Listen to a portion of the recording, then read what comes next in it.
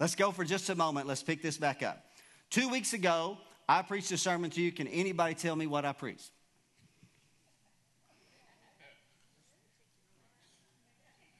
I'm waiting. And it wasn't Father's Day. Psalm 122. It's when I come back from vacation. Psalm 122, David said, I was glad when they said unto me. Now you're remembering it, right? I knew I had to help you along the way a little bit. I was glad when they said unto me. It's a psalm, it's a song. We sing it, we pray it, we think about it. I was glad when they said unto me, let us go into the house of the Lord. I hope that you're glad when you get this opportunity. Right? And I related to you the context from which that psalm was written. And I'm going to kind of pick up that theme for just a few moments here today, if I can. I'm going to share with you, we're going to read very briefly some scriptures, because I want to go back to that thought for a moment. David was rejoicing in this moment to have an opportunity to come. He said, with the tribes of Israel for collective worship. I think it's a very special thing that God gives us as a people, an opportunity to worship Him collectively. Now, that means in a congregational setting. Every one of us are privileged with the opportunity to be able to worship God devotionally in your prayer closet, along the way, in your private time. You just, get alone in your bedroom and you, come on. I know your worship is not limited to this hour and a half to 2 to 2.5 hours on a Sunday morning at First Assembly. However, I'm very grateful for the opportunities that I have to join my voice. He said, when the tribes go up together. Come on, we come together in this moment. Because ancient Israel was a pattern that God has used historically in the Word of God to teach even the New Testament church. And I'm going to read, and they're going to post them on the screen, and I'll try to read them with you if I can there, about that place that Moses is referencing in the book of Deuteronomy. Now remember, the book of Deuteronomy is the fifth of the books of the law. It is the last exhortation of Moses before they go into the promised land. But the book of Exodus is when Israel had just freshly come out of Egyptian bondage. As a matter of fact, the first verse of scripture that we're going to read is in Exodus 15, the 17th verse. And this is as Israel are worshiping God for the victory at the Red Sea. That God has triumphed, overthrowing Pharaoh and all of his armies in the Red Sea. This is a passage of scripture where Moses and the children of Israel, they're singing a song. They're praising God. They're worshiping. And through it, a prophecy is made through this psalm. The 17th verse, 15th chapter, it's on the screen. It says, thou shalt bring them in and plant them in the mountain of thine inheritance. Look at this. There it is. In the place, O Lord, which thou hast made for thee to dwell in the sanctuary, O Lord, which thy hands have established. So now this is to be distinguished from later instructions. So let me go with you for just a moment. Israel is rejoicing immediately because the waters of the Red Sea have closed. They are now delivered from Egypt. They're cut off. The Egyptians cannot swim through the Red Sea to get to them. They are now free. Come on, somebody. It's a special place to be, made free by, come on, the power of Christ. Made free. So they're free, they're celebrating, but God gives them a promise and says that you're not where I want you to go just yet. There's a place that I'm going to take you to, and when we get to that place, He said there's going to be a sanctuary, and I'm going to meet you there. So it's a prophecy of where when they would get into the land, they would take possession of the land. Now from there, they eventually journeyed. It took them 40 days to journey to the base of Mount Sinai, where God had met Moses at several months earlier at the burning bush. And it was there that they heard the audible voice of God. The book of Exodus and the book of Deuteronomy relate that account. It's very famous in Israel when the children of Israel heard God's voice speaking out of the fire, out of the mountain that shook and burned. Everybody's familiar with that passage of scripture. And it was from there that they began to receive instructions. And in the 25th chapter of the book of Deuteronomy, here's another context. We need to read it just quickly today. It's going to help us. We're going to go there. I think it's in, did I say in Deuteronomy? Excuse me. It's in Exodus 25, isn't it? Put the next one on there. Right there. Thank you. And let them make me a sanctuary that I may dwell among them. So now, the 9th verse, according to that, all that I show thee after the pattern of the tabernacle and the pattern of all the instruments thereof, even so shall you make it. Let me try to distinguish from you. The prophecy said, I'm going to take you to a place. It's going to be on a mountain. I'm going to make that my sanctuary. But you're not there yet. But He said, but I want to be with you through this whole process. I want to go with you through the ups and the downs, the highs and the lows of the wilderness experiences. But on the 7th day, does anybody remember this in Sunday school? On the 7th day, they walked walked 7 times. And on the 7th time, the priest sounded a trumpet. And when they sounded the trumpet in the presence of the ark of God, which represented the presence of God, no wonder the psalmist would say later in Psalm 97 that the mountains melt like wax at the presence of God. Because on that day, at the presence of God, when the trumpet sounded in the presence of the ark of the covenant of God where God abode, the walls of Jericho fell down as flattened by an invisible hand that pushed them down, and the armies of Israel came through and took the city. The power of God. So now, it's an exciting time. So I'm taking you on a journey, and I want you to see. So for the next several years, what you see in the journey is that the tabernacle oftentimes is in one location, and the ark is at another location. The tabernacle would eventually settle at Shiloh. It settled at Shiloh because the ark was captured by the Philistines due to the apostasy of Israel and the apostasy of Eli the priest. You will read that in the book of 1 Samuel. That's where we get the term Ichabod. The glory of God has departed because the ark of God was taken captive by the Philistines. But when they got the ark of God, they made the mistake of opening the lid and looking inside. And when they opened the lid and looked inside, thousands of men died and thousands of men got hemorrhoids. You think I'm making this up, people? Read the Word of God. So the Philistines said, somebody needs to get rid of that. Send it back from where it came. So they put it on a cart and they sent it. Nobody even manned the cart. God manned the cart.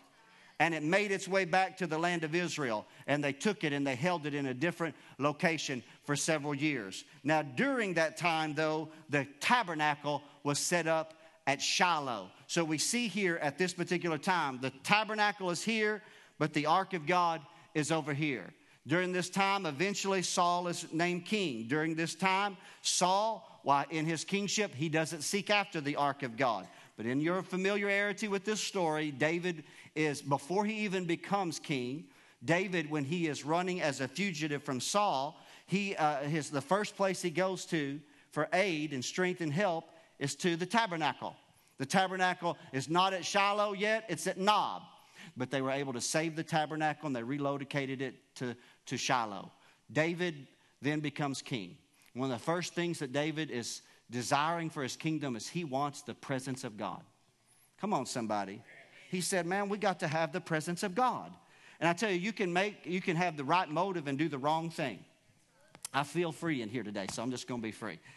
And so he had the right motive. So he said, you know what? And for the whole time Saul was king, we didn't seek after the Lord at the ark.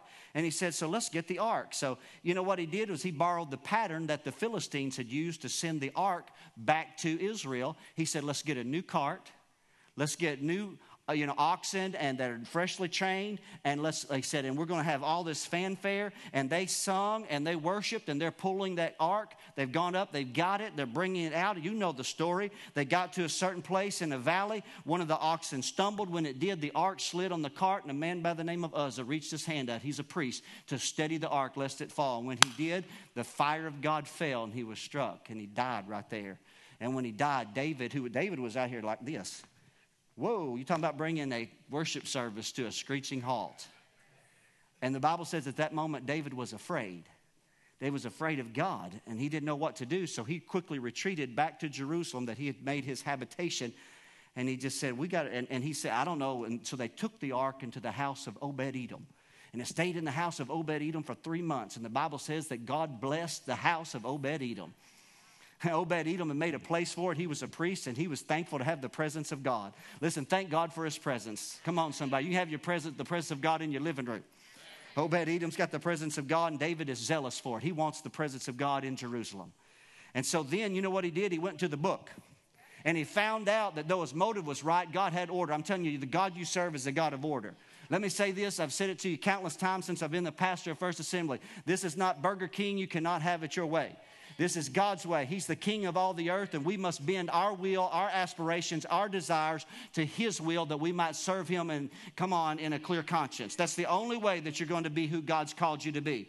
He found out that it didn't matter how new the cart was, didn't matter how trained the oxen were. The ark was never to set on a new cart or be pulled by oxen. It was to rest upon 2 staves on the shoulders of 4 priests who would carry the ark. And this time they went back and got the ark of God, and they're singing and dancing, and what a sight it must have been, because here came the presence of God journeying down the road with worship and aspiration and songs and celebration, and people are excited because they hadn't experienced a moment like this. I don't know about you, but I got a new stirring in my spirit. I believe the presence of God is heading back to the church. I know there has been a downtime, but I'm telling you, God is at work. He's on the move. God's on the move, and I believe he's going to bring a new wave of his glory, and he's going to even visit here at First Assembly of God. I believe that with all of my heart. It's the power of his presence. But as this story kind of unfolds, and for the sake of time, I may have to alleviate some of it for just a moment of time. So during this time, I want you to see, I was going to post all these scriptures, but if I do, I may not have time to cover it all. But just real quickly, so now we have, go back to the next picture if you would, if you can, Phil. This is what an artist has rendered, what he thinks it might have looked like on or in the city of Jerusalem, because the Bible says that David pitched a tent for it. So in Jerusalem, Mount Zion, somewhere they've pitched a tent for the ark of God. But the tabernacle, remember the tabernacle? The tabernacle's at Shiloh. The tabernacle is where the brazen altar was. The tabernacle is where the brazen laver, that's where the priest was. But remember Psalm 122. Psalm 122 celebrates not going up to Shiloh. It celebrates going up to Jerusalem. He said, I was glad when they said unto me, because let me tell you this right here. It doesn't matter where the building is. It doesn't matter what the building looks like. If it doesn't have the presence of God, then it's not the house of God. So David said, not necessarily the tabernacle. David said, it's here inside the city of Jerusalem, because that's where the presence of God is. And so he said, I was glad when they said unto me, let us go into the house of the Lord. But a little bit later in David's life, David had an experience that was his fault, and it was the judgment of God. But David sinned. He numbered Israel. And when he did, God sent a prophet by the name of Gad. And he said, you're going to receive judgment at the hand of God. He gave him 3 choices. Kind of like a parent saying, I can give you a whipping today, or you can choose grounding, or you can choose sitting in the corner. At my house, often it would be over all 3. No, it wasn't. I'm just saying. I would usually go to the whooping and just kind of stay right there. But nonetheless, David said, as he weighed these in the balance, as you read this, you think I'm making this up. It's in the Bible. Amen. And so he said, if I fall into the hands of men, men are evil, but God is merciful. So he said, let me fall into the hands of God. And for 3 days, the angel of God walked through the city of Jerusalem until like 70,000 men died and perished.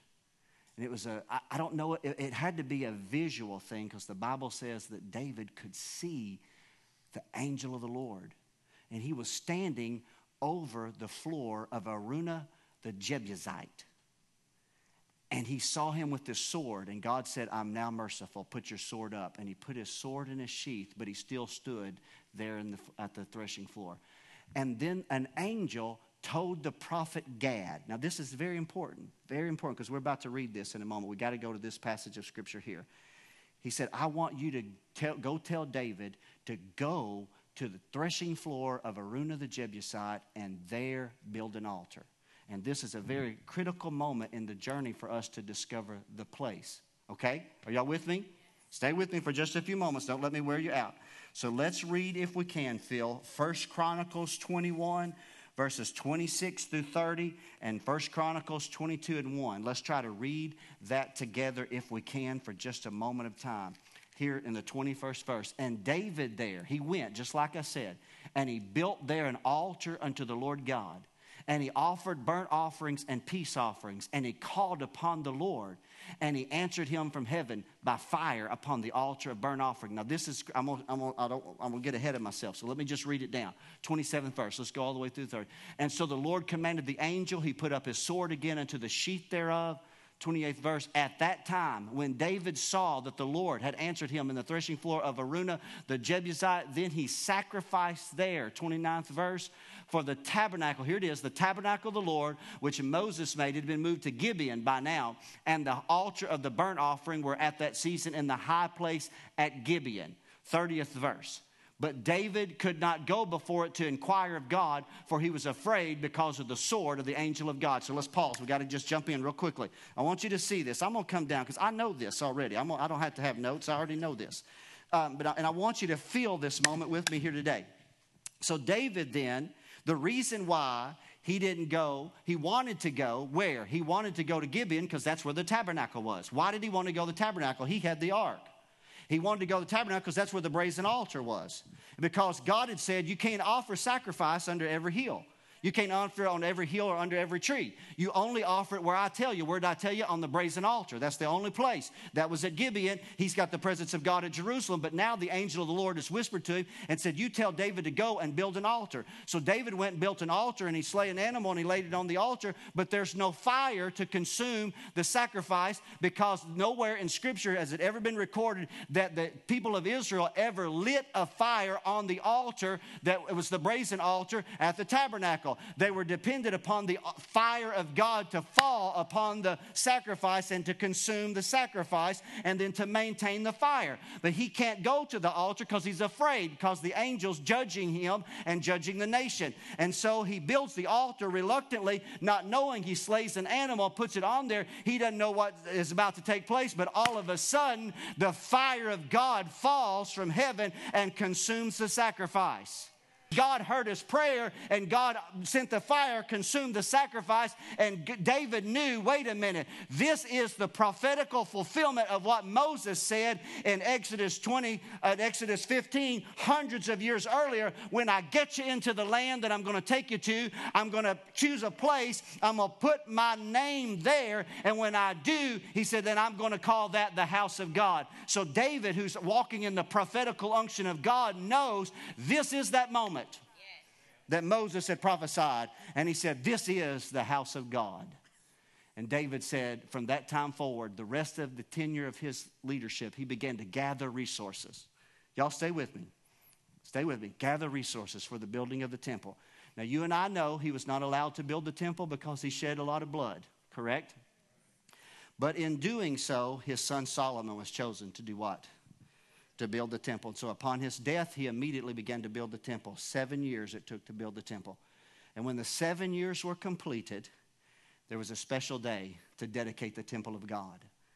And when they did, it was a monumental day. But they had two things they had to do first. Fred, you know what they had to do? First, they had to go to the tabernacle. And they said, we need the brazen altar. We need the brazen laver. We're going to put it back where it belongs. He had built steps for it and put it there. So they went and got it. And they got the instruments. They folded the tabernacle up. You got to know when God says fold something up, because I got something new. Come on, somebody. So they folded one thing up and they got ready to embrace the other. But then they said, it's not enough to have an altar. It's not enough to have a laver. We got to have the presence of God. Oh, I feel Jesus in here today. We've got to have we can't just go through the motions. We can't just have sacrifice. We've got to have God among us. So then they went to the tabernacle that David pitched in Mount Zion, which is just down the road. It's not very far. Right there, and they brought the ark of God and they set it in its place. And when they did, the Bible says this. You got to read this on your own. Time won't allow me to go to the text. It's in 2 Chronicles chapter 5. The Bible says that they were sounding on trumpets, worshiping. And you know how many were worshiping God on trumpets? 120 were worshiping. And when they were worshiping on trumpets and singing and praising God, the 120 priests, then the presence of God came into the house of God, so much that the priest could not stand to even do his ministry because the house was filled with the glory of God. And you say, Pastor, why is that significant? Because years later, on the day of Pentecost, 120 others were worshiping God when the presence of God, are y'all hearing what I'm saying? Filled the room and filled the house with the presence of God. So Solomon then is now king. He's coronated, and he's now dedicated the house of God. And he said, and he experienced the presence of God, and he melted like wax in the presence of God. And so will you when you really experience the presence of his glory. It will change your life. And so a few days later, Solomon's praying. And in his prayer, God speaks to him. I would like to go to that passage if we can, Phil. I believe it's 2 Chronicles chapter 7. And let's read for just a moment of time. And the Lord appeared to Solomon by night and said unto him, I have heard thy prayer, and I have chosen this place to myself for a house of sacrifice. 16th verse, if we can. And for now I have chosen and I have sanctified this house, that my name may be there forever, and my eyes and my heart shall be there perpetually. So what God was telling Israel, he said, I've traveled with you in the tabernacle. It was mobile. It's a new day. Now I'm going to be right here in the temple. And he said, I'm going to create for you an avenue where you could come and worship. And so all of Israel was required to come. All the males were required to come at least 3 times a year. But if you live closer, you could come all the time. Isaiah said his house would be called a house of prayer for all people. What a privilege it was to join your voice with the combined collective voices of the Levites, the trumpeters and the singers and the worshipers, and to be able to exalt the name of God. To be able to know that your transgressions were forgiven, that God was a merciful God, and you had access to his presence. Are you hearing what I'm saying today? And so it was a tremendous thing, but we know the story of ancient Israel because of apostasy. That very temple that they dedicated was destroyed. You're familiar with the story? And he's frustrated with that temple. He's frustrated with that temple because why? Because they made it a den of thieves. And he said it ought to be a house of prayer for all people. People ought to have access to the presence of God. People ought to be able to come and hear the word of God. It shouldn't become a house of merchandise. Remember, he busted open the cages that held the doves, and he untied the cords that held the lambs, and he overthrew those tables, and he said, make not my Father's house a house of merchandise, but let it be a house of prayer. He had a zeal. He even told them, he said, but he also was about to start a revolution, because he said this to those Jews, and they didn't understand it. He said, destroy this temple, and in 3 days I will build it again. And they said, what do you mean? 46 years was this temple and built, and you will raise it up again. But the Bible says he spake about the temple of his body, because there was a transition for the people of God that was taking place. Because God was doing something so new, so relevant, so powerful in the earth that one building could no longer be called the house of God. God was doing something beyond just the 4-walled concrete walls of a building called the temple in ancient Jerusalem. God was doing something so great, so grand, that all men everywhere would have the means and the access points where they could come to God. God was tearing down the veil that separated in the holy place to allow his presence to permeate into the lives of his people. Are y'all hearing me today? Is that rain? Somebody said we're in revival right now. Come on, we're in revival. Thank you, Lord, for the rain. I receive it in Jesus' name. I didn't know it was going to rain today, but I celebrate it. I'm not through. Y'all got to stay with me for just a few moments more. And so here we are. I've taken you through a brief overview of the tabernacle and the temple, its destruction, and now here we are. It was destroyed again in 70 AD, and it's no longer there. If you go to that very mountain that David offered sacrifice on, you know what you'll find today? You'll find the golden dome of the rock, a Muslim shrine. And I'm here to tell you, God does not dwell in that Muslim shrine.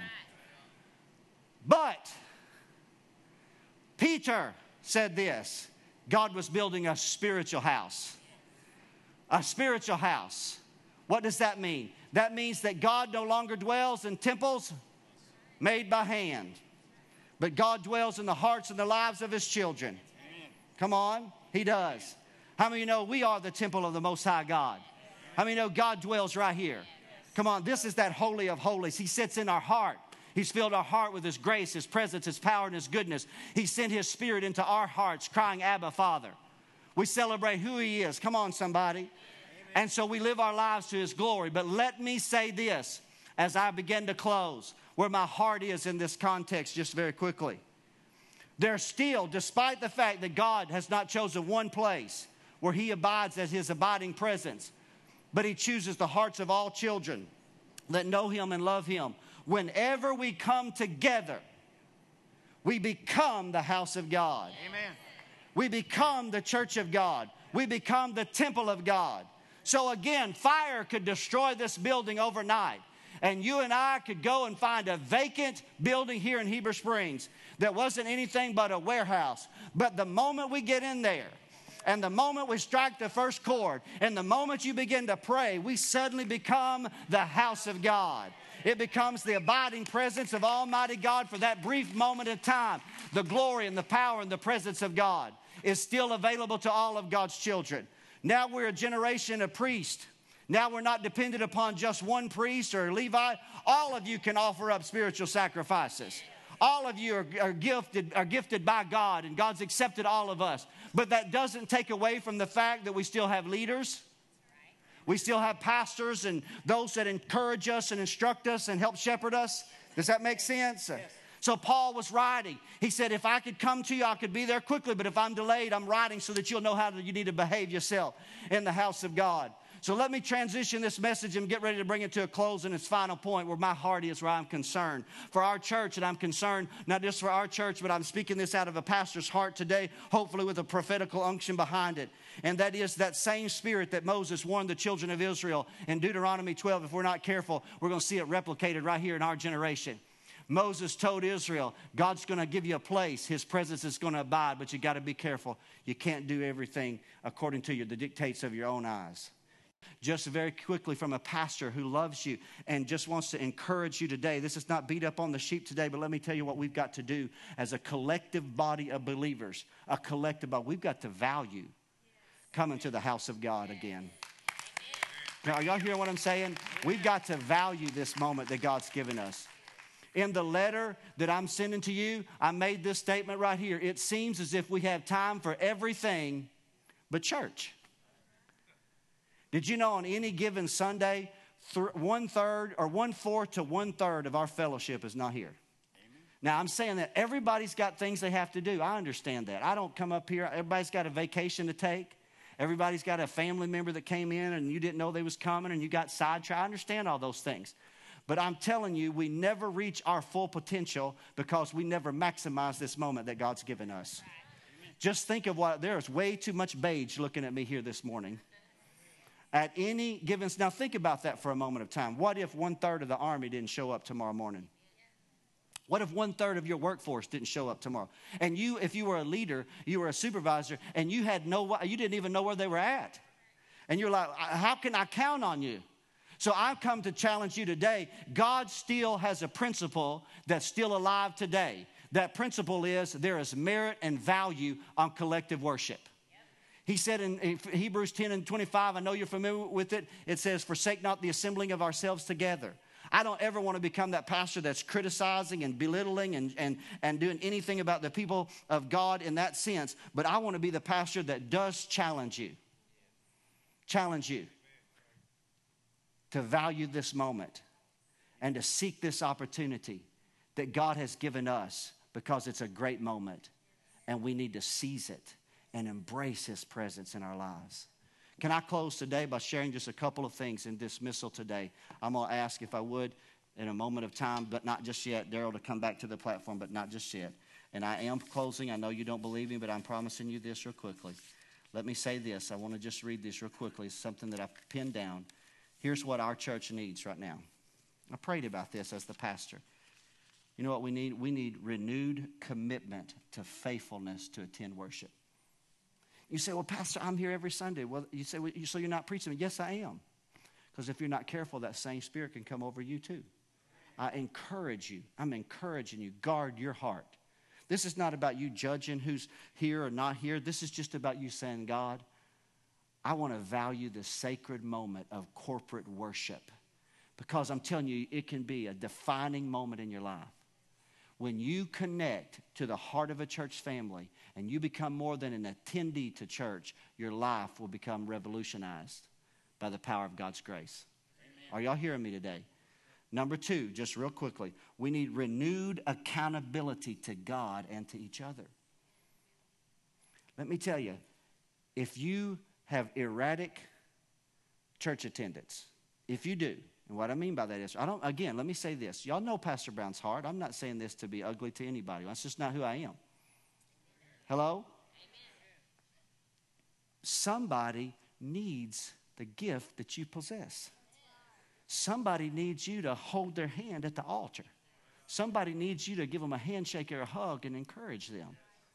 And so you've got to learn that when you're coming to God's house, you're not just coming to be ministered to. You're coming to minister. You're a minister. You're a servant of God. You've got responsibility here. Come on. Amen. And I want to encourage you in Jesus' name. Take that personal responsibility so that you will not leave your seat unattended. Come on. Amen.